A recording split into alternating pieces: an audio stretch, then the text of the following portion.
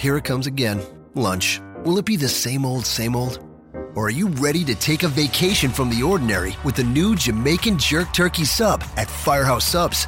Freshly sliced smoked turkey breast, craveably sweet mustard sauce, and a hint of Caribbean seasoning. Just $5.55 for a medium. Save time. Order the new Jamaican Jerk Turkey Sub on the Firehouse Subs app. Firehouse Subs. Enjoy more subs. Save more lives. Participating locations. Limited time only, plus tax. Prices may vary for delivery. Robin McCarran. Breaking news, the rating for Raw is likely to fall at 2.7 or 2.8. Sting versus Flair did a 5.4. Jeff Hawkins. This is a joke. I'm gonna kick your butt once I get bail. I'm gonna come after you. You're listening to Shake Them Ropes with Robin McCarran and Jeff Hawkins.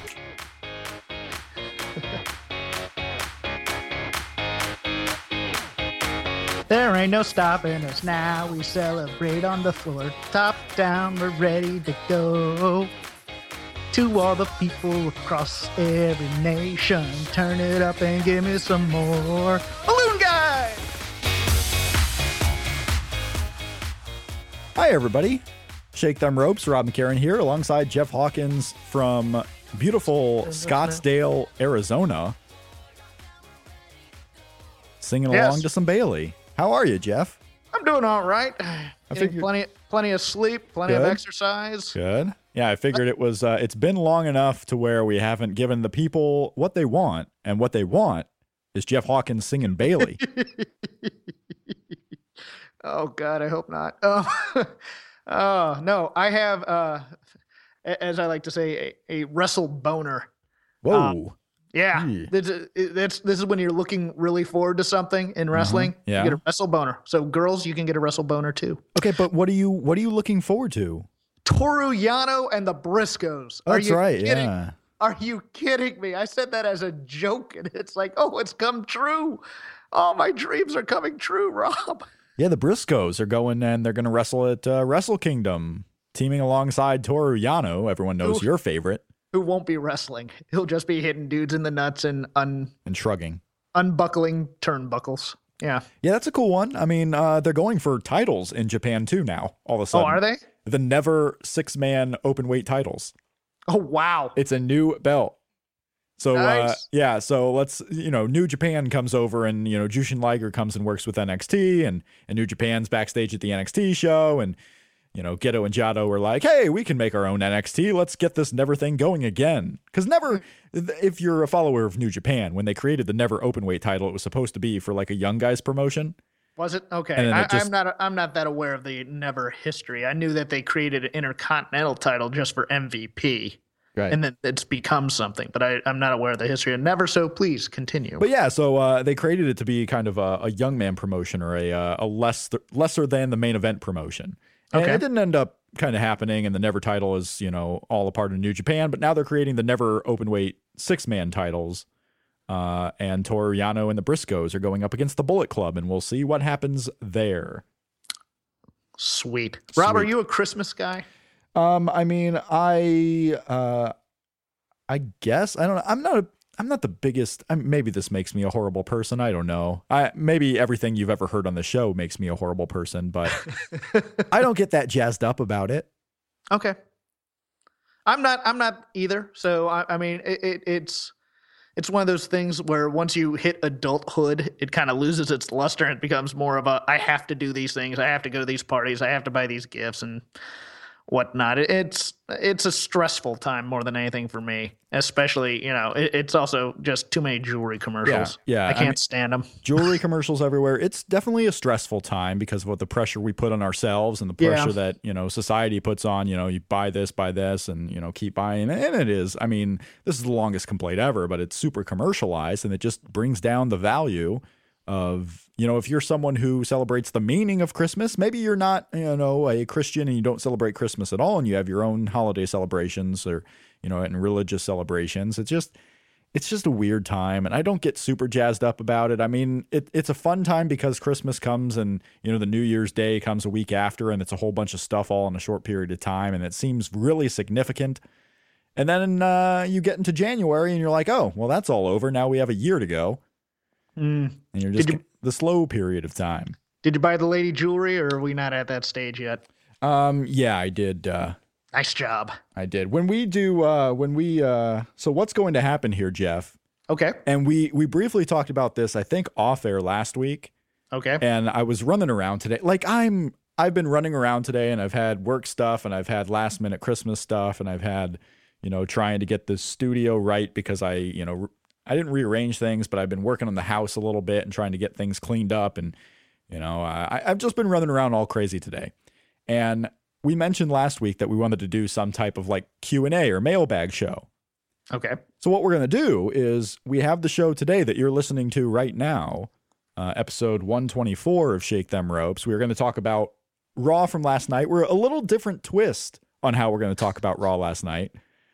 We have Kurt Angle and Brock Lesnar, match number 52 from the Top 100 Countdown to talk about. That is the SmackDown Iron Man match.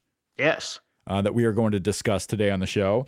And a return of the segment Kevin Owens Hates You returns today. So we have all that. But what we are going to do is on Christmas Day, as a special little bonus, the Christmas Day mailbag Shake Them Ropes. A holiday celebration, a thank you to all of those who have listened to us even just once in the past 2 years, and especially those who have continued to listen to us. A holiday thank you show. Oh, okay. Tiny Tim will throw the crutches away and say, God bless us, everyone. That's right. So we got all that to get through. So we will talk Christmas on that Christmas show. Okay. Cool. A little bit more in depth. But first, what I thought we would do, because you are not home. I am not home. You are in Arizona. Yes. It's a crazy busy week. I watched Raw live last night for maybe the first time that I've actually watched it live in so long. I started a little bit late, honestly. I had to watch on a little bit of a delay, but pretty much live. I started late because what was I doing? I tweeted out what I was doing, but I got lost track of time. I was like in a rabbit hole on YouTube watching Mike Francesa rant videos. God, why would you ever put yourself through that? What happened was I'm getting ready for Raw. I'm actually cooking dinner, and I was going to watch Raw on the Mac.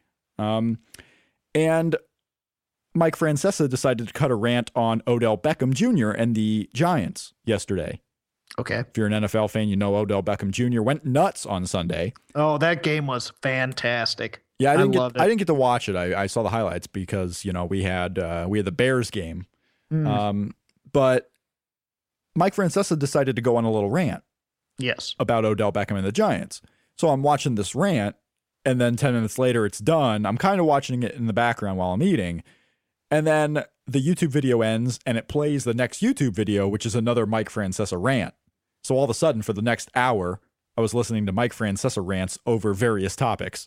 Did you watch Mike Francesa fall asleep on the air? Did you get to see that video? That wasn't a part of this stream of Rabbit Holeness. But okay. I've seen that before, yes. Okay. I've absolutely seen. I think one of them was, I think they played the video of him with Alex Rodriguez, which was just a weird time. So that is why I started Raw a little bit late. All that to say, I started Raw late, but I did watch it live Monday night for the first time in a while. You, however, yes, did not. Yeah, I have DirecTV at home. So the plus is I can start it at 5 p.m. Pacific, which is 8 p.m. Eastern. Yeah. And watch it live and then go to bed and have a fairly decent night's sleep before work. Here in Arizona, I can't get it until 9 p.m. this time here because it starts at 8 p.m. Pacific and we are 1 hour ahead. Right. And the USA app, it turns out, does not stream Raw, which was a bit of a surprise, but it would not stream it until 8 p.m. anyways here. So it was, and I'm trying to follow the rules and regulations of the FCC, so I was not going to go out and search for an illegal stream of any kind. It's very nice of you, yep. Well, I don't want to get my folks in trouble. That's true. You don't want to do that. And so all of a sudden I get this message, oh, don't watch Raw. We'll play a little bit of a game on the air. So, Rob, what is this game we are going to play? This game is because, a lot of the talking points is about how his WWE creative is so stale and Raw has become predictable in its segments. And I want to play Can Jeff Hawkins guess WWE creative? Okay, let's. So I have no strong opinions this week about Raw. Since we have no, and that's really the reason why I did this, because there's no strong opinions about Raw. So we might as well do something a little bit different, because I had the only strong opinion I had, and we'll get through this. And, if you have questions about what happens and how this makes sense, I will answer them for you. Okay, but cool. I did not like this Raw. It was super boring. Not a lot happened. It was a filler of an episode. You know what? If you didn't like it, then it must have been really terrible. Yeah, it was not good. I could not imagine, and you'll find out why I say this. I could not imagine having gone to that show live and walking out without being super angry. But now on the other hand, have you watched the past two Breaking Grounds? Absolutely. We'll talk Breaking Ground. Yes. Those were fantastic, I thought. Breaking Ground might be my favorite show. Yeah, it's getting closer. Table for Three wrestling is wise. Up there. Yeah, wrestling wise. I think I enjoy Breaking Ground more than Table for Three. Just it's twice as long. Table for Three usually lasts about 23 minutes, and Breaking Ground last night went about 40. It's twice as long. You get a little bit more content. Yeah. And Table for Three, they do it in segments to where you kind of get 6 minutes of a story between three guys, so you really don't get anything in depth. It's cool, it's fun, but I would put Breaking Ground a little bit above that. So we will definitely talk about the highs and lows of Breaking Ground. But Jeff Hawkins, are you ready to guess WWE creative? We start. Raw began last night. Let me guess this. Oh, you have choice. So what I'm going to do is I'm going to give you the starter or segment idea, and then you guess of three options what actually happened. But if you would like to take a shot, by all means, how do you think Raw began last night? Well, I am guessing that either the Authority or just Stephanie came out to start Raw. Interesting. So Raw opened with, these are the three choices to give a little bit more detail and use your hunch there and see if that relates to any of these options. Option A, Roman Reigns, Dean Ambrose, and the Usos out to celebrate Roman's title win. The League of Nations interrupts, and we get an 8-man tag team opener. Option B, Stephanie McMahon and Roman Reigns have a war of words, ending with Stephanie booking Dean Ambrose in a cage match for the main event. Or option C, Kevin Owens and Dean Ambrose go one-on-one for the Intercontinental title. I am guessing, since the ratings were up last week with the McMahons all over it, I am guessing B, Stephanie and Roman had a war of words of some kind. That is correct. You are 1 for 1 so far. Stephanie opened the show by herself, and then Roman came out.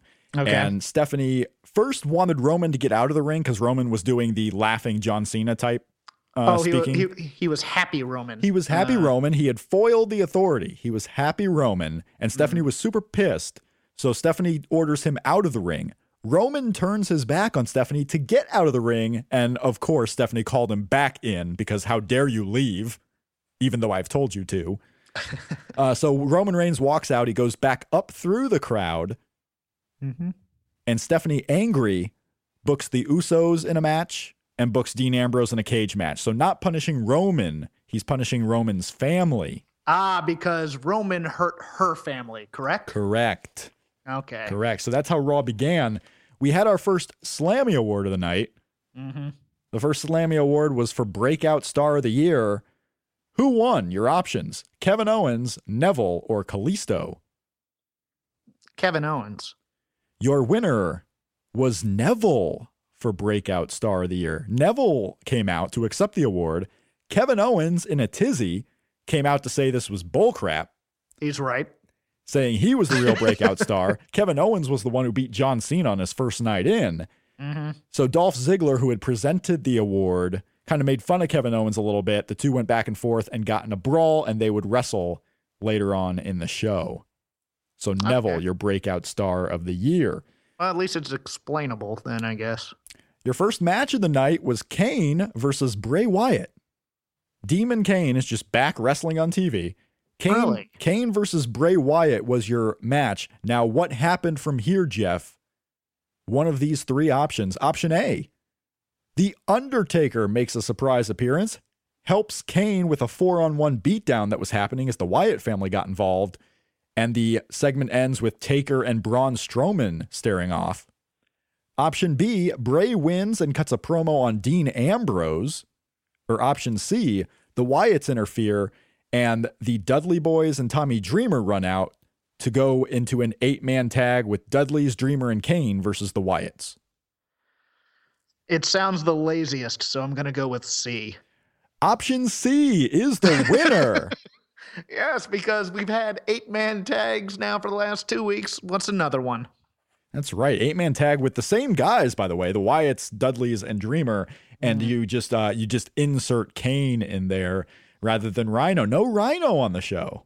It's the holidays. It's going to be a holding pattern show, probably. So, okay. So you use that to your advantage. You're 2 for 3 so far.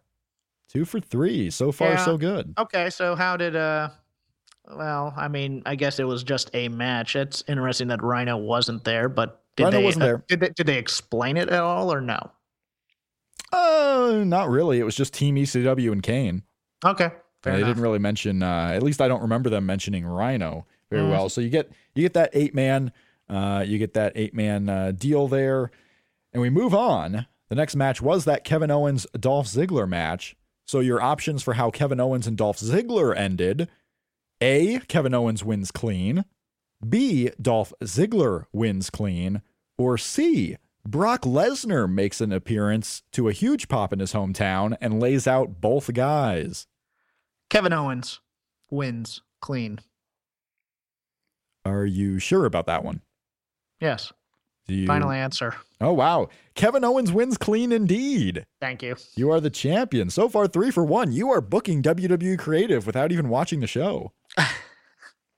Me and a 6-year-old child, probably, more or less. Stephanie McMahon comes out to reveal the award for Superstar of the Year. Yes, this happened in the first top of the hour of the show, or the second top of the hour, I guess you would call it. Superstar of the Year. You have 4 options, Jeff, on this one. Okay. Option A, John Cena wins Superstar of the Year, making his return to WWE Raw. Option B, Roman Reigns wins for the 2nd year in a row, and Sheamus comes out and attacks him. Option C, Seth Rollins wins, cutting a super babyface promo. And option D, Daniel Bryan wins. Stephanie accepts the award on his behalf as Daniel Bryan fails to appear. Well, seeing as they sent Stephanie out there and they were so associated with one another during the course of the year, I'm going to take a guess that this was a bit of a swerve and Seth Rollins was named Superstar of the Year and cut maybe a video babyface promo. Seth Rollins was the winner. Seth Rollins was your 2015 Superstar of the Year. And no, he appeared live. Wow. Okay. He came out with the crutches with a black suit on and cut a super babyface promo in the arena that the crowd all cheered for. He's a Midwest guy too. So, I mean, I guess that would go over fairly well. Yes. So far you are rolling here.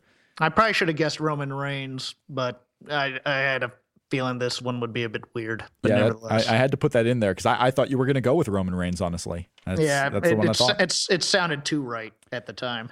So John Cena didn't come back this week, but they did announce that John Cena will be back next week. John Cena is going to wrestle Alberto Del Rio for Madison Square Garden on next week's Raw. So that is your main event of the show, John Cena versus Alberto Del Rio. For the title? They did not. The graphic didn't have a title match. I don't remember Cole saying it was a title match, so it's probably non-title. It's probably going to be John Cena getting the quick win, but Alberto will still be U.S. champion. If it's for the title, John Cena's getting the belt back. He's getting the belt back if it's for the title, but I think John Cena might be above the championship going into WrestleMania. Okay. I think on this one. So I don't know if it'll be a title match. I don't think it will be. That's a good idea, actually. Diva of the Year. R-Truth was out to present. Okay. Diva of the Year. You have 4 options here as well. Option A, Nikki Bella wins and cuts a super babyface promo while hugging Paige. Option B, Charlotte wins and cuts a super babyface promo while hugging Becky. Option C, Sasha Banks wins and challenges Charlotte for the title. And option D, Paige wins, but R-Truth reveals he made a mistake reading the card and Sasha Banks actually wins. Oh, they just would. But there's no way they'll give it to Sasha Banks. That's just it. Am I allowed to ask a question about one of the answers? Sure. Now, when you say Charlotte cuts a babyface promo, are you being legitimate, or is there the option that it could be a sarcastic babyface promo? It can be the option that it's a sarcastic. She just came out and, did the, thank my daddy, thank Becky, thank everyone, thank all the fans, blah, blah, blah. But Nikki held the belt on for so long. But why would she hug Paige? I will, you know what? I'll guess Charlotte on this. Wrong. Why would she hug Paige? Indeed, but she did. Oh my God, you're kidding. Nikki Bella won Diva of the Year. So what happened is I threw a trick in there because option D almost happened, except for instead of Sasha, it was Nikki. If you had said Nikki and he had said that, I would have believed it. I know that's why giving Sasha the diva thing. Yes, that's why I threw Sasha in there. So what happened is R-Truth was presenting the award. He originally read Paige. So Paige comes out all dressed up, accepting the award for about a minute, and then R-Truth comes back and the total, Steve Harvey, commentary from the other night. R-Truth says he misread the card and it was really Nikki Bella who won. Nikki Bella comes out to accept the award. She asks Paige to stay out there. Okay, so Nikki Bella cuts the super babyface promo. Thanks all the women. I'm happy for all the women, not just in the arena, but for in an NXT, for in the corporate offices. This is the best year for women in WWE. The crowd's cheering her on. She then, when she's done accepting the award, she and Paige hug and walk off together. Did she thank Bayley and Sasha for making her relevant at all? Not directly, but she thanked the women in NXT. Okay. Yep. So Nikki Bella, super babyface, coming out. That's weird. Yeah, so an X there for Jeff, but you were very close. I'm not keeping score here, Rob. I know you might be, but I'm just trying to guess. I'm not keeping score like, oh my God, how could you be so bad at this? I'm keeping score to see like, okay, you didn't watch Raw at all. Right. And I'm giving you what I feel to be all options that could have happened, right? Yeah. There's not an option out here that's been so ridiculous that it couldn't have happened. I'm trying to be realistic. I'm not coming out, Kevin Owens and Dolph Ziggler come out, and guess who wins? Dolph Ziggler. Then he challenges Goldberg for the championship. Okay. Well, no, that's cool. Yeah, the Charlotte one sounded realistic in that she'd come out and kind of play up the sarcastic Becky thing. Okay, cool. Yeah. Continue. Becky Lynch versus Brie Bella happens in the ring. Option A, Becky wins clean. Option B, Brie wins clean. Option C, Becky wins with help from Charlotte. Option D, Brie wins because Charlotte's help backfired. Oh my God, this could be all of them. I think it could be all but one, really. Yeah. Well, the thing is, Becky's been winning because Rick was interfering, so I don't think they'd do it with Charlotte necessarily. Brie can take a loss. I'll go with Becky wins clean. Right on, Jeff Hawkins. Yes. Becky wins the match clean. Charlotte was out there. Ric Flair was not out there as he had presented an award on the show. So Charlotte was out there, did not interfere one bit, and Becky Lynch won with a disarmor. That's, you know what? Good. She needs some clean wins. Yep, she won clean with the disarmor. So you are continuing your role. There's only a couple left. Okay. Dean Ambrose versus Sheamus was indeed the main event for the show. It was in a steel cage match. Booked him against Sheamus. Okay. Booked him against Sheamus. As you can tell by the way, there was not a lot of wrestling on this show.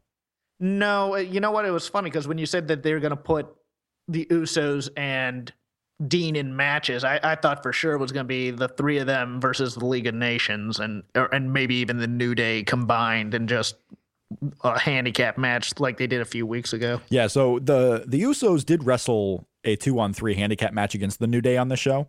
Oh, okay. The Usos came out smiling, super happy, going into this punishment match, and the Usos won clean, pinning Xavier. I believe it was pinning Xavier. They won the 2-on-3 match against the New Day. Were the New Day entertaining at all? I mean, they did their similar thing. Okay. What was hilarious on the show is to get, I thought they were actually going to do it, but Big E comes out before the match with the Usos. They're cutting their promo in the ring, and Big E threatened to give away Star Wars spoilers. But Kofi Kingston stopped him because Kofi is a dad, you see, and hasn't had time yet to see the movie. Nice. So he didn't want Big E spoiling the movie. And Xavier and Big E make fun of Kofi for not seeing the movie yet as they both saw it on Thursday. I'll seek that out. That sounds kind of fun to watch. Yeah, that part was pretty good. So yeah, the Usos did wrestle on the show in a punishment match, winning against the New Day. But Dean Ambrose and Sheamus was your cage match main event. You have three options here. Option A, Sheamus wins. The League of Nations destroys all of the Roman family. Mm-hmm. Option B, Sheamus wins. Roman turns on Dean Ambrose, saying he doesn't need his family anymore as he is the champion. And option C, Dean wins, and Roman destroys the League of Nations all by himself. Oh, I think that's C. I think if Dean probably beats Sheamus, and then Roman comes out for the save and kills everybody. Meanwhile, Dean kind of gets escorted off camera because that's happened before. So I think I'm going to go with C. Option C is the winner. All right. You were close. So what happened is before the main event, the Usos were taken out backstage. All right. By the League of Nations. So now it's the League of Nations coming out to support Sheamus and Dean Ambrose coming out by himself. So during the match, as the League of Nations are kind of surrounding the ring so Dean can't escape, Roman Reigns comes out, beats up the entirety of the remaining League of Nations members, Alberto, Wade Barrett, and Rusev. Beats them all up by himself. So now it's clean one-on-one Sheamus versus Dean Ambrose. They do the spot where they're both hanging from outside the cage. It's a matter of who drops first, and Dean Ambrose dropped first. So Roman Reigns kind of helps Dean Ambrose win by getting everyone else out of the way. Sheamus drops, turns around, and Roman Reigns spears him. So Roman Reigns literally took out the entire League of Nations all by himself in the main event as the crowd erupts that Dean Ambrose won. So it was a clever way, I guess, of continuing the support for Roman, even though the crowd is going crazy for Dean Ambrose. Right. And you have that association there as Roman is helping Dean up. So who are they cheering for? You know, you could say it's for Roman, you can say it's for Dean, even though really this crowd was really into Dean Ambrose. It's fascinating that this helps Dean absolutely none, and he's the popular one, and they're trying to drift off the popularity onto Roman. Yep. Roman has now beaten the New Day single-handedly. He's beaten the Wyatt family almost single-handedly, and now he's beaten the League of Nations almost single-handedly. Yeah, there's only one more person he's got to beat single-handedly, and that is Brock Lesnar. Well, he's a man who's beaten 4 men. Yeah. So why wouldn't he be able to beat? And yet we're still worried about how he's being perceived. So that's interesting. Okay. So we'll see. Now there's one more. Oh. This is what happened at the end of Raw. So the cage match ends. All right. There's 3 options here. Option A. Eden Styles backstage asks Stephanie for her reaction to the main event. Steph says that she has no reaction, but Triple H might as he returns next week. Option B, Tom Phillips asks Stephanie for her reaction, and Stephanie slaps the living shit out of him. And option C, Sheamus walks out on the League of Nations. Cole wonders if it's the last we've seen of the group. Oh, you're so clever on this one, Rob. I will say, see, the slap sound, because the slap was probably popular and probably gave Vince a laugh, so that sounds like it could be it. And also Sheamus running off on him on the League of Nations because they're a bunch of losers to possibly make him another single star and rebuild him. So, but I'm going to go with the easy one. I'm going to go with Eden Styles. A.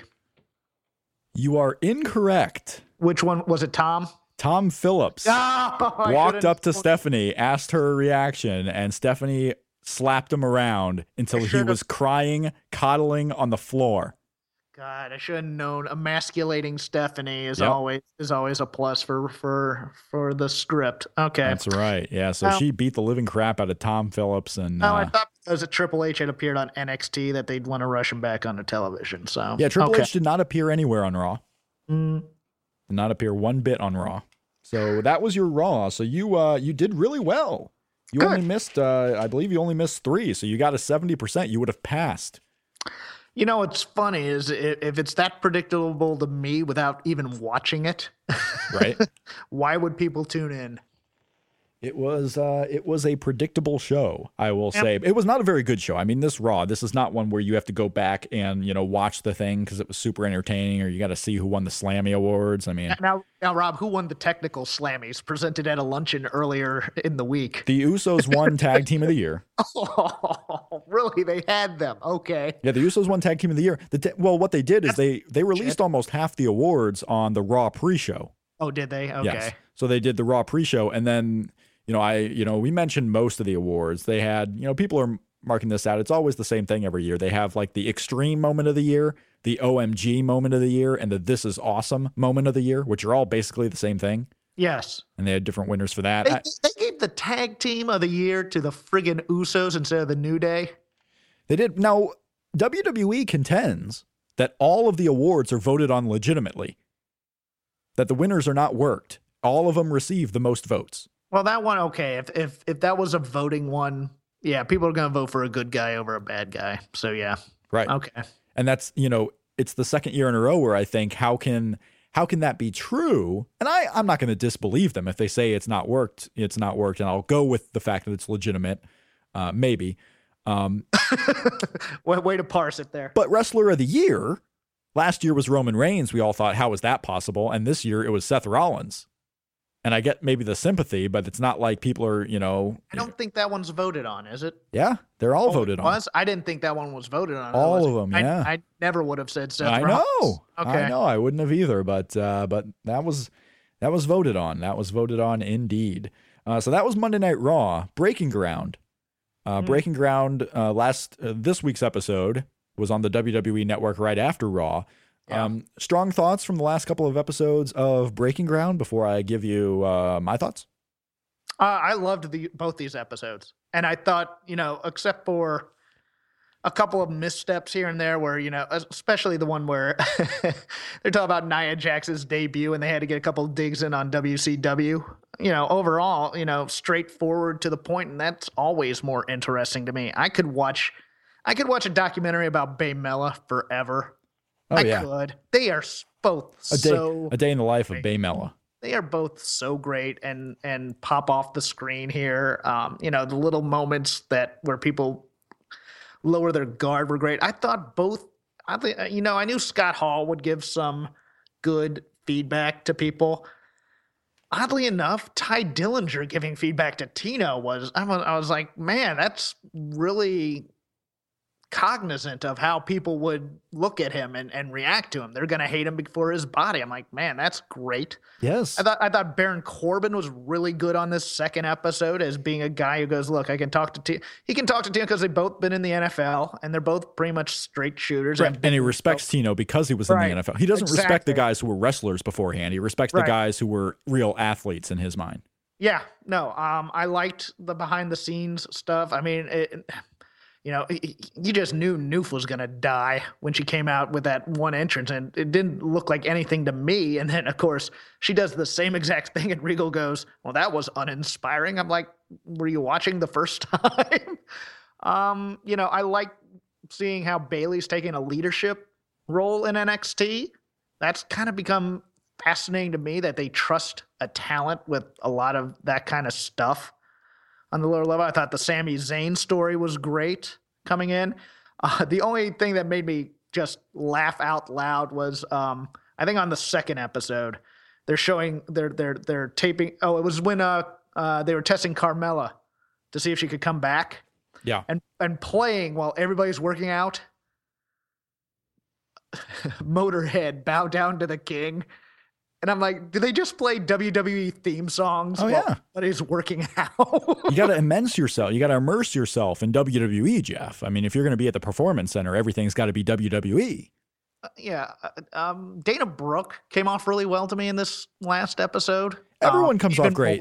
You know what? The only one who doesn't come off great is Tino Sabatelli, which he kind of comes off as a douche canoe. Yes, and I think a douche canoe. I think if he ever made NXT TV, this might help him in a heel role. Oh yeah, because it's funny. What was I gonna? Oh, there was something else that. Oh well, Mojo comes off as just someone who I couldn't last 5 minutes in a room without going, all right, I'm done with you. Well, it's amazing because before Mojo got hurt last year, he was going to start going heel. Yeah. So he was, I mean, they teased it once on TV where he came out and kind of stared at Tyler Breeze. But he was going to be a bad guy. The people were kind of turning on him. But now when he's in this tag team and he's babyface again, the focus isn't all on him. But yeah, you're absolutely right. If Mojo Rawley was a single wrestler on NXT or on the main roster, it would not take long for the crowd just to be done with him. I just mean as a human being coming off that show. I go, he's more annoying. I've known comedians like that, who have to be the life of the party at all times. And you just go, I can't even have a conversation with you because I will strangle you right here in your own home if you continue to be like this with me. Now with Tino, to backtrack a little bit, Matt Bloom, Albert, whatever you want to call him, nailed him perfectly. He has the perfect gimmick up until the point he steps into the ring and just doesn't have the technical prowess just yet, but he's driving to a developmental show in a custom-made Maserati. Yep. Oh, you are a douche.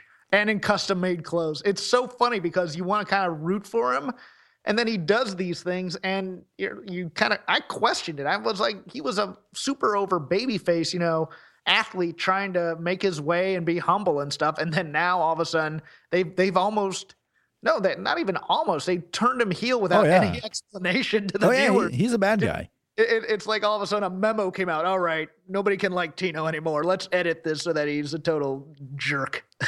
Right. No, you're absolutely right. He's the bad guy.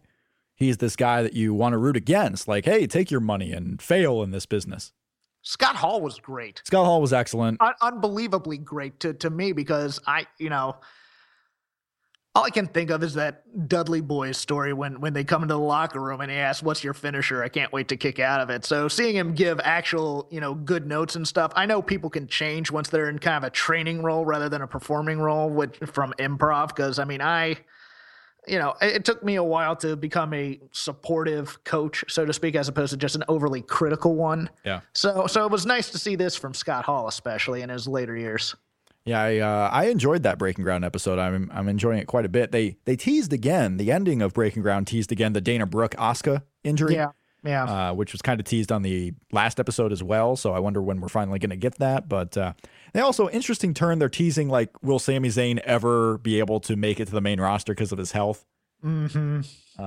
So I mean, the one shoulder injury after Randy Orton's missed years with shoulder injuries.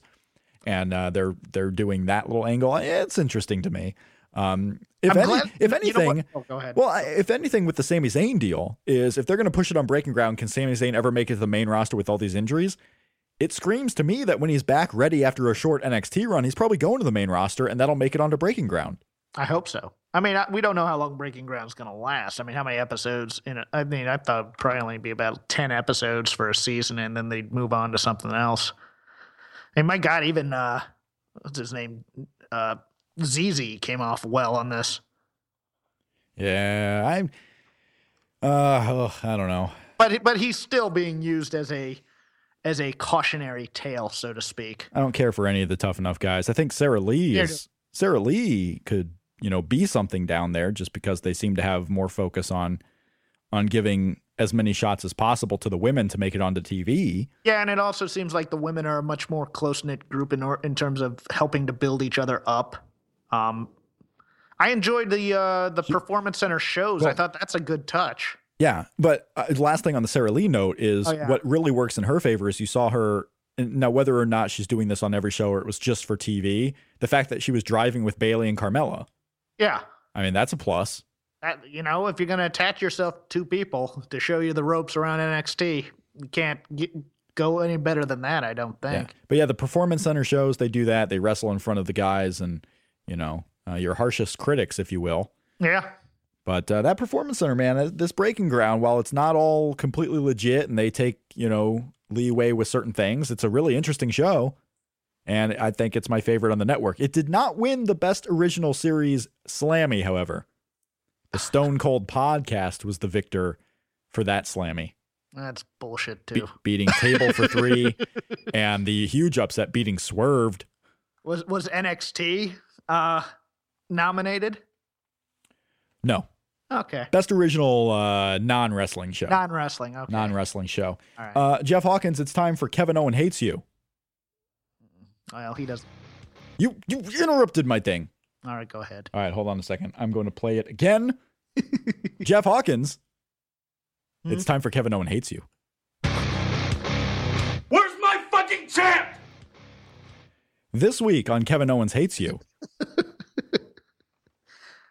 Kevin Owens last night on Monday felt he deserved not one, but at least 2 Slammy Awards. Owens tweeted out, "If I don't walk out with at least 2 Slammy Awards, I'm canceling Christmas for everyone except for my family." And of course, on the Slammy Award show, he failed to win any Slammys, taking his frustrations out on Dolph Ziggler on Raw, and then made good on his promise, tweeting out, "Christmas canceled. Return the gifts you bought unless it's KO merchandise. Screw you all. Good night. Shut up." Kevin Owens canceling Christmas. At least he said good night. I mean, that was kind of nice. I like the homage to Owen Hart by saying he wanted 2 Slammys. Yep. That's cool. You know what would have been a better tweet? If I don't win at least 2 Slammys, I'll eat my hat.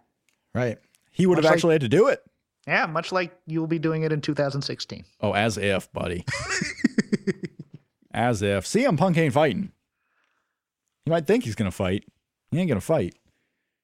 I'll roll around a little bit, but fighting, I don't think so. You're going to judge his match. Well, that wasn't really a fight, per se. That was a guy who went in who didn't know what he was doing. I don't have to eat my hat. I might practice a little bit.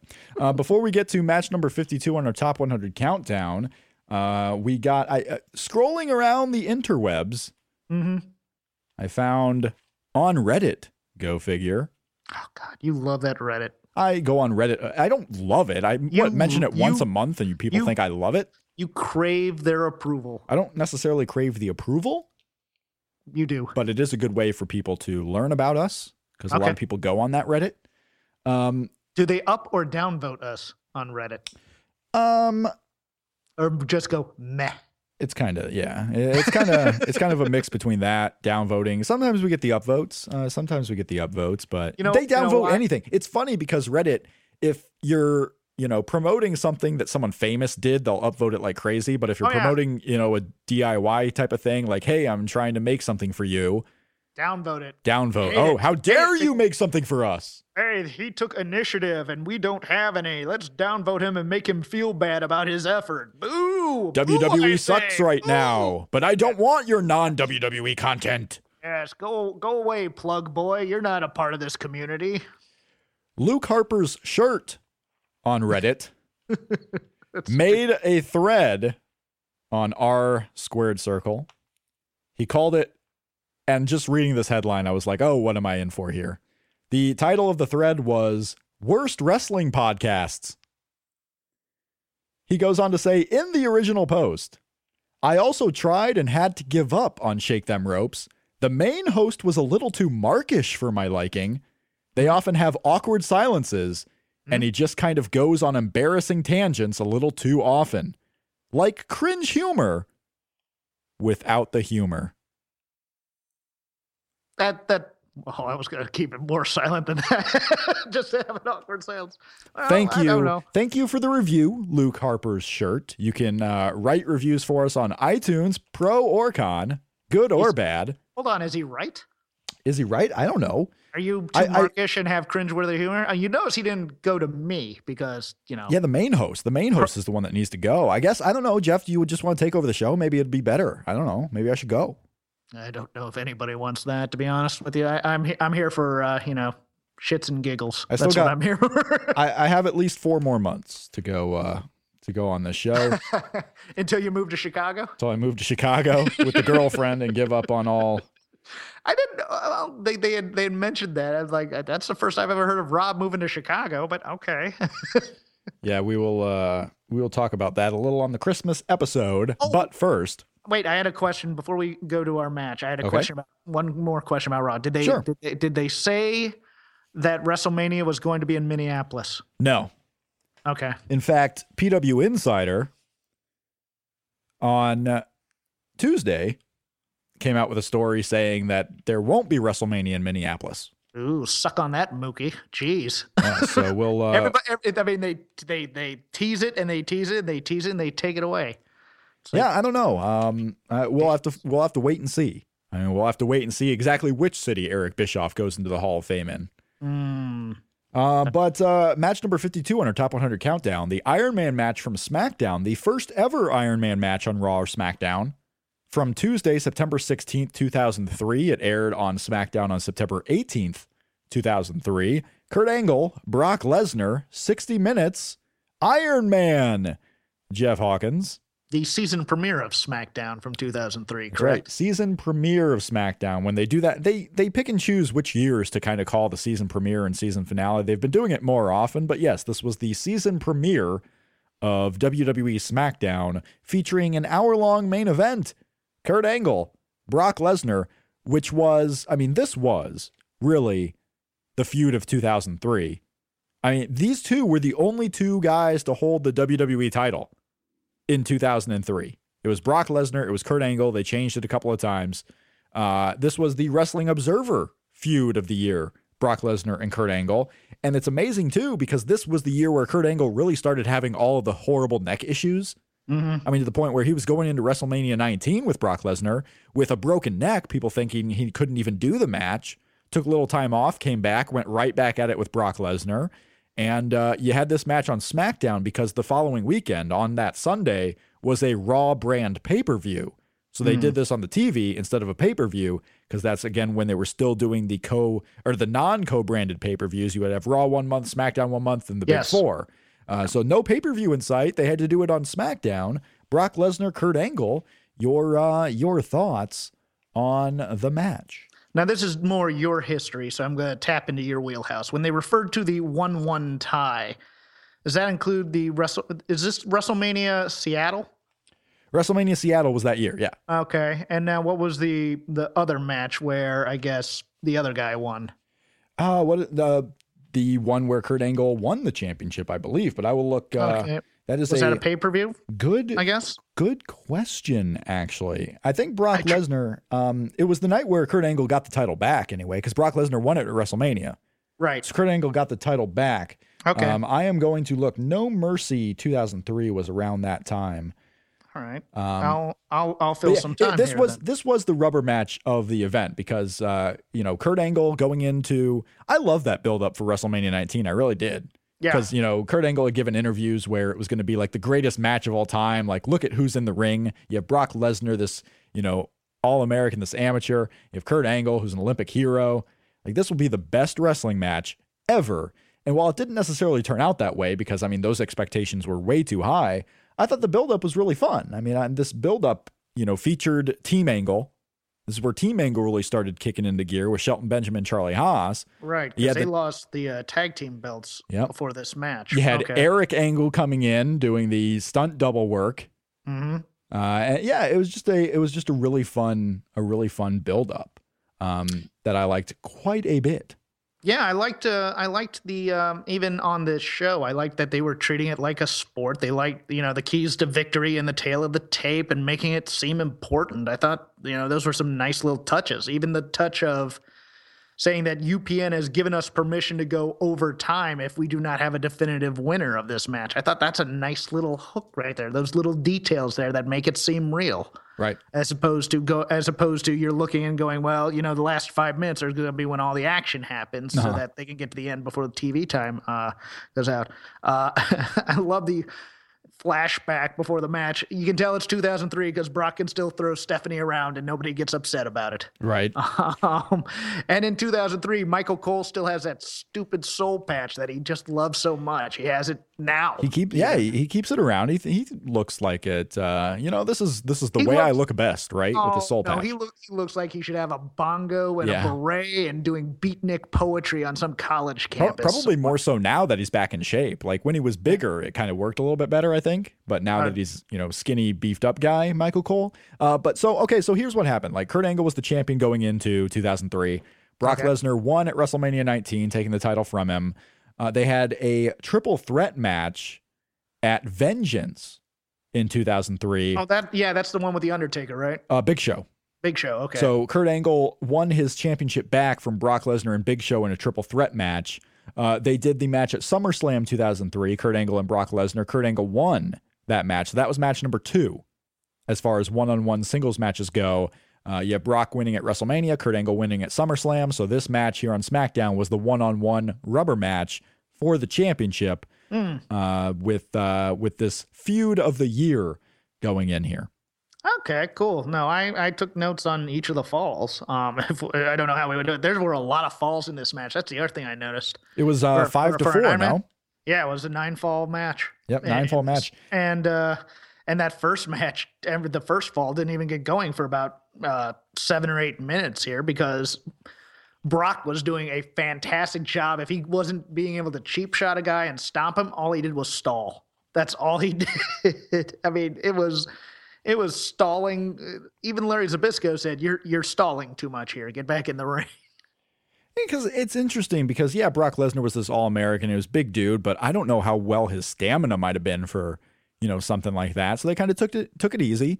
Yeah. It was also a taped show. So they could kind of piece things together, and there were commercial breaks that had to go in between different stuff. So, well, no, he was literally leaving the ring and stalling. That was the whole thing to get the crowd to boo him a bit more. I did enjoy in this first fall, they continued the story after it of just one drop kick to the knee, ended up injuring Brock, and kept going back to that in subsequent falls. I thought that was kind of a cool little continuity touch.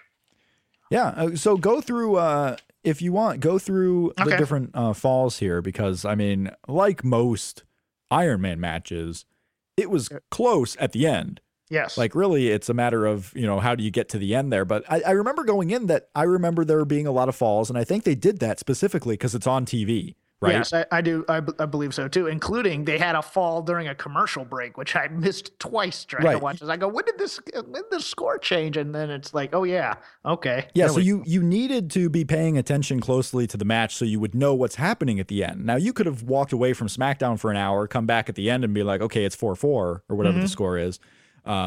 And you wouldn't have had to see the other one, but it was Brock Lesnar. It was Kurt Angle. They picked the right two guys because it's fun watching them wrestle, right? So you wanted to be there watching these guys work, and it was Kurt Angle and Brock Lesnar. Yes, they were stalling at the beginning, but once it gets in its groove, it feels like it goes pretty quickly. Oh yeah. And Brock is so young here. I mean, he's such a fresh face in terms of you look at his face from then and now, and it's like, oh my God, he was a baby face. He looks so young always. And then he goes to UFC, gets beat up, and now looks, his age. And he doesn't have the brass knuckle knife tattoo on his chest either. So I mean, he's not all tatted up except for his back. So he's still. That tattoo is so terrible. I just hate it so much. It's just a young, fresh baby. Yeah, but the first fall after copious amounts of stalling, and the injured knee from the drop kick, Brock decides, you know what, he's had enough of this. So the consummate Iron Man story in certain matches, because I believe we had this in the Rick Rude versus Ricky Steamboat Iron Man match. He decides to sacrifice a fall to do more damage to him. So he grabs a chair, hits Kurt Angle in the head for the DQ at 8:45. 1-0 Kurt Angle. That's right. He sacrificed a fall for the greater good. Yes, he did. It's a strategy often used here. Not always to benefit, but in this case, maybe it did. It did, perhaps, because on the second fall, Brock got it back after taunting Kurt Angle for a little bit, just picks him up for an F5 and ties it at 10:23.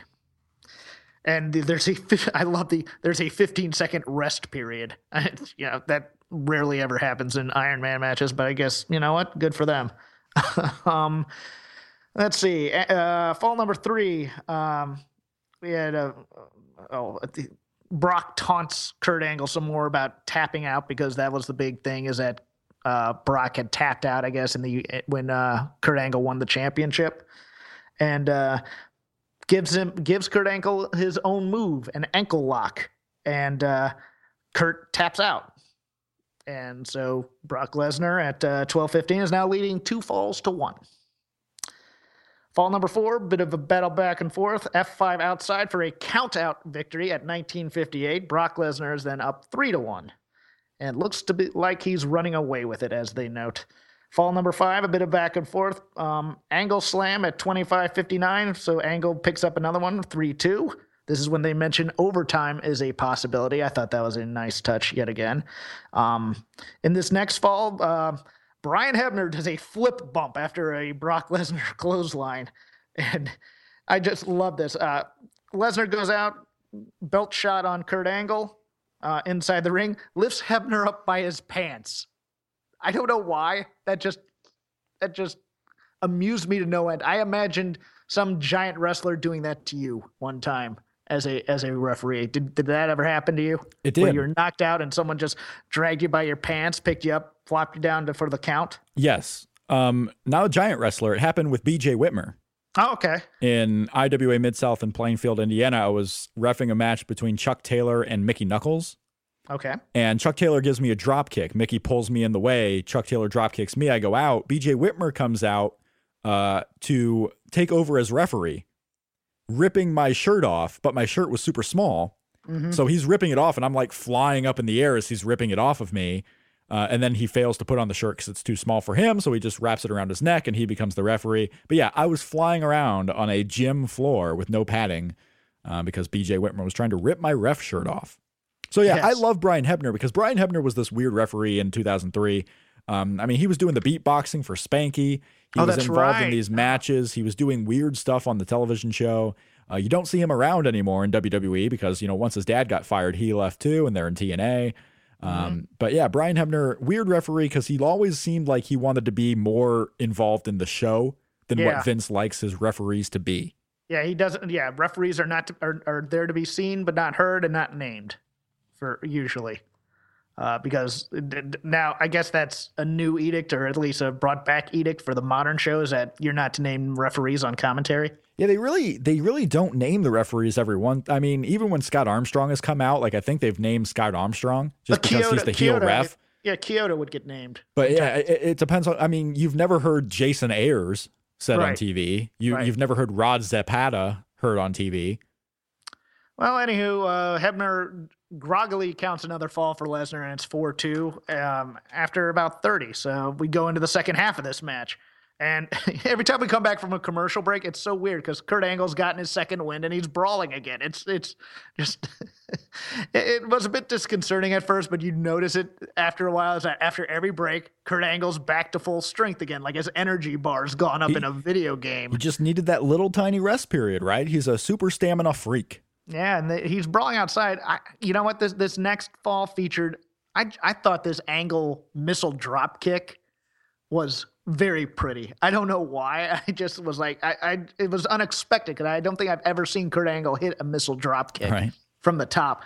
But also Angle misses a moonsault, and Kurt Angle may have the prettiest looking moonsault of any guy because he, more than anybody, with the exception of maybe Muda, he jumps more straight in the air than anyone for that moonsault to get the rotation around.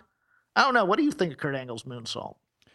I think it's an interesting moonsault because it does look very good, but it's also unexpected from him. Like, yeah, he hit it more often. It became expected of Kurt Angle.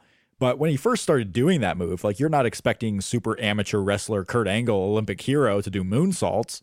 But it's a move that I feel like he practiced and he got good at, and he was like, hey, this is something different. This is fun. I'm just going to keep doing it. Like, I want to keep doing this one move. This is my new signature move, especially of moves that you don't expect me to do. It was a good looking moonsault. I mean, moonsaults are not inherently pretty, I don't believe. Like, if you're not running backwards and doing flips and different stuff, like, you can make things look really fluid. I always thought that moonsaults, just because your arms are kind of just out there, and you're going backwards in a way that your body doesn't really bend. Like, I always front somersaults and front moves and front dives always look more appealing to me. But yeah, I mean, it's okay. It's good. I don't think it's a bad looking move. I don't think you're wrong. It's just, I maybe my personal taste isn't always like moonsaults are the way to go. Like, I want you to go front first and not back first. Right. Well, this is the point where they have a fall during the break, and Kurt Angle hits a superplex during it and gets a 3 count while we're away on commercial. Hey, Jeff, do you think that was one of those embarrassing tangents I just went on? No. Okay. I thought you were fine. You weren't too embarrassing there. I know when you go embarrassing. Okay. Like, your story of pizza delivery at home when you were stuck there with the car that was out. That was embarrassing. Yeah. Hey, whatever. That's fine. Am I afraid of embarrassing myself? No. No, and nor should you be, because we do this. I embarrass myself every week on this show somehow. Mostly by taking copious notes where I shouldn't be. But nevertheless, in this next fall, I have Angle F5 on the post, and I forget if this was Angle doing an F5 to Brock or if Brock F5 Kurt Angle on the post and hit him. But there's a belly-to-belly off the top rope, 5-3 to Brock with under 10 minutes to go. And I note this crowd is dead. This crowd was so dead for this match for some reason. It's an exciting match, and then they just sit there for like the last, starting at about 50 until you get down to about the last 5 minutes. This crowd is dead for this match, as if they're waiting for something to happen, which is fascinating to me for some reason. I mean, you kind of get to the point where the crowd has seen the same 2 guys wrestle for 40 minutes now. Yeah. And they know the finish is coming in 20. So this is that lull period where like, okay, we're not going to get a result right now. And we've seen it for so long. Okay, now here's something that I may have missed in terms of when they showed the rules for this match. Because we're 5-3 for Lesnar, and Kurt Angle gets the ankle lock. And Brock Lesnar gets the ropes, but Brian Hebner, he gets the ropes twice. And Brian Hebner doesn't break the hold, and Lesnar taps, so it's 5-4 Angle. Now, was there something in the rules about no rope breaks in an Iron Man match? Because there were DQs and there were countouts. Right, because you would count him, and if Kurt Angle didn't break the hold. Right. I don't remember them saying anything about rope breaks. So I think it's one of those where the rules, we just, we had this creative idea, and who cares what the rules are. And so we get down to about 30 seconds left to go, and Brock Lesnar has hit a low blow on Kurt Angle. But Kurt Angle comes back with an ankle lock, but Brock holds on to win by 1 fall. And Michael Cole is so angry at this injustice done because Brock cheated all these times to get advantages and to take the title away from Kurt Angle. And Taz was pretty good here, I thought, for the most part during the match. He wasn't in full sports entertainment Taz mode, but yeah, I kind of thought it was like, it was prime for the announcers in this match. Like, you're going to get an hour of Kurt Angle, Brock Lesnar. You don't have to tell stories about anything else on the show. You just kind of focus on Brock Lesnar, Kurt Angle. And I thought they were kind of in their little groove there. I thought the announcing was not bad on the show. You know what this was? This was because I forget how long Michael Cole had been doing SmackDown. But this is kind of new. I'm trying to make my way in here, and I'm trying to be as good as JR, Michael Cole on SmackDown. Mm-hmm. So, I mean, I thought he was pretty great here doing play-by-play for the most part. And, overall, a fun match. Long. It does take you, they've cut out the commercials on the network, obviously, but still, it's like a 42 to 48-minute match that you have to watch for all of it. But still, you never get terribly bored. My only problem was I missed that fall during the commercial break, and I was wondering where I missed it, so I kept on having to rewind. I'm like, where did I miss this fall? Where did it happen? I was getting distracted a little bit with family and stuff, kind of trying to talk to me while I'm watching it, and it was always around that time, and it was like, okay, it's 4-3, and then looked down, it's 5-3. I'm like, where the hell did I miss this match? Because I know I was watching it. But no, a fun match, and to watch 2 really good wrestlers with amateur backgrounds go at it. Yeah, go watch this match. It's fun. Yeah, I mean, Brock Lesnar, Kurt Angle in 2003 was the it match. This no exception. It's historically significant. I mean, one of the best matches in SmackDown history, one of the best moments in SmackDown history. One other question for my timeline: was Heyman the head writer of SmackDown at this time, or was this right before the SmackDown 6 era? Was Paul Heyman? Let's see. Paul Heyman. We will look this up together. Because this sounds like a match that he would book. Because I believe he was involved in everything by then. But I'm let's see. Because I think it was after. Let's see. Lead writer for SmackDown. Heyman was the lead writer for SmackDown from July 2002 to February 2003. So this was after Paul Heyman. Okay, cool. Well, match number 51 next week. Vader versus Ric Flair, WCW Starrcade 1993. Right around the time Starrcade would be happening, I believe, in 1993 as well. Yes, Ric Flair Vader, another Vader match. This one's rough and tumble as well. So we are going to do that match next week on the show on Shake Them Ropes. We will also talk about John Cena's return. Yes. To WWE Raw and anything that happens on the final Raw of 2015, and maybe give it's not going to be a prediction show by any means, but maybe give a couple of thoughts going into 2016, what we expect to see and what we might see, and who might be the breakout stars of next year. So that'll be on our show next week. We will be doing a special mailbag show and releasing it on Christmas Day, Friday morning. So you will get a Christmas dose of Jeff and I.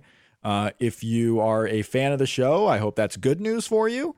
If you're not, it's coal in your stocking. It is coal in your stocking, indeed. But and it's really a thank you to everyone. Like the whole show is just going to be questions that were sent in via Facebook, via email, via Twitter. And a thank you to all those people who have listened to the show since we started doing it in February of last year. It's almost our 2-year anniversary of this show. So we will be doing that, and we're releasing it on Christmas. Happy news, Jeff. Yeah. Oh, okay. I thought we were... you always complain that I overtalk on the end. So. Do I? I do not. I don't over-complain at all. I am the most... I didn't say over complain. I said it's like I can usually tell when you're ending the show, so it's like, okay, shut up now unless you have a joke, and I didn't have a joke there. Hey Jeff, guess what? Chicken butt? I'm ending the show. Okay. Here it comes again. Lunch. Will it be the same old, or are you ready to take a vacation from the ordinary with the new Jamaican Jerk Turkey Sub at Firehouse Subs? Freshly sliced smoked turkey breast, craveably sweet mustard sauce, and a hint of Caribbean seasoning. Just $5.55 for a medium. Save time. Order the new Jamaican Jerk Turkey Sub on the Firehouse Subs app. Firehouse Subs. Enjoy more subs. Save more lives. Participating locations. Limited time only, plus tax. Prices may vary for delivery. Enjoy all your favorite sports like never before at BetMGM. Sign up using code Buckeye and receive up to $1,500 back in bonus bets if you don't win your first bet. When you register with BetMGM, you'll get instant access to a variety of parlay selection features, live betting options, and the best daily promotions in the business. And with BetMGM at your fingertips, every play and every game matters more than ever. Place your money line, prop, or parlay bets with the king of sportsbooks today. Sign up using code Buckeye and receive up to $1,500 back in bonus bets if you don't win your first bet. BetMGM and GameSense remind you to play responsibly. 21 plus and present in Ohio, subject to eligibility requirements. Rewards are non-withdrawable bonus bets that expire in 7 days. Gambling problem? Call 1-800-GAMBLER in partnership with MGM Northfield Park.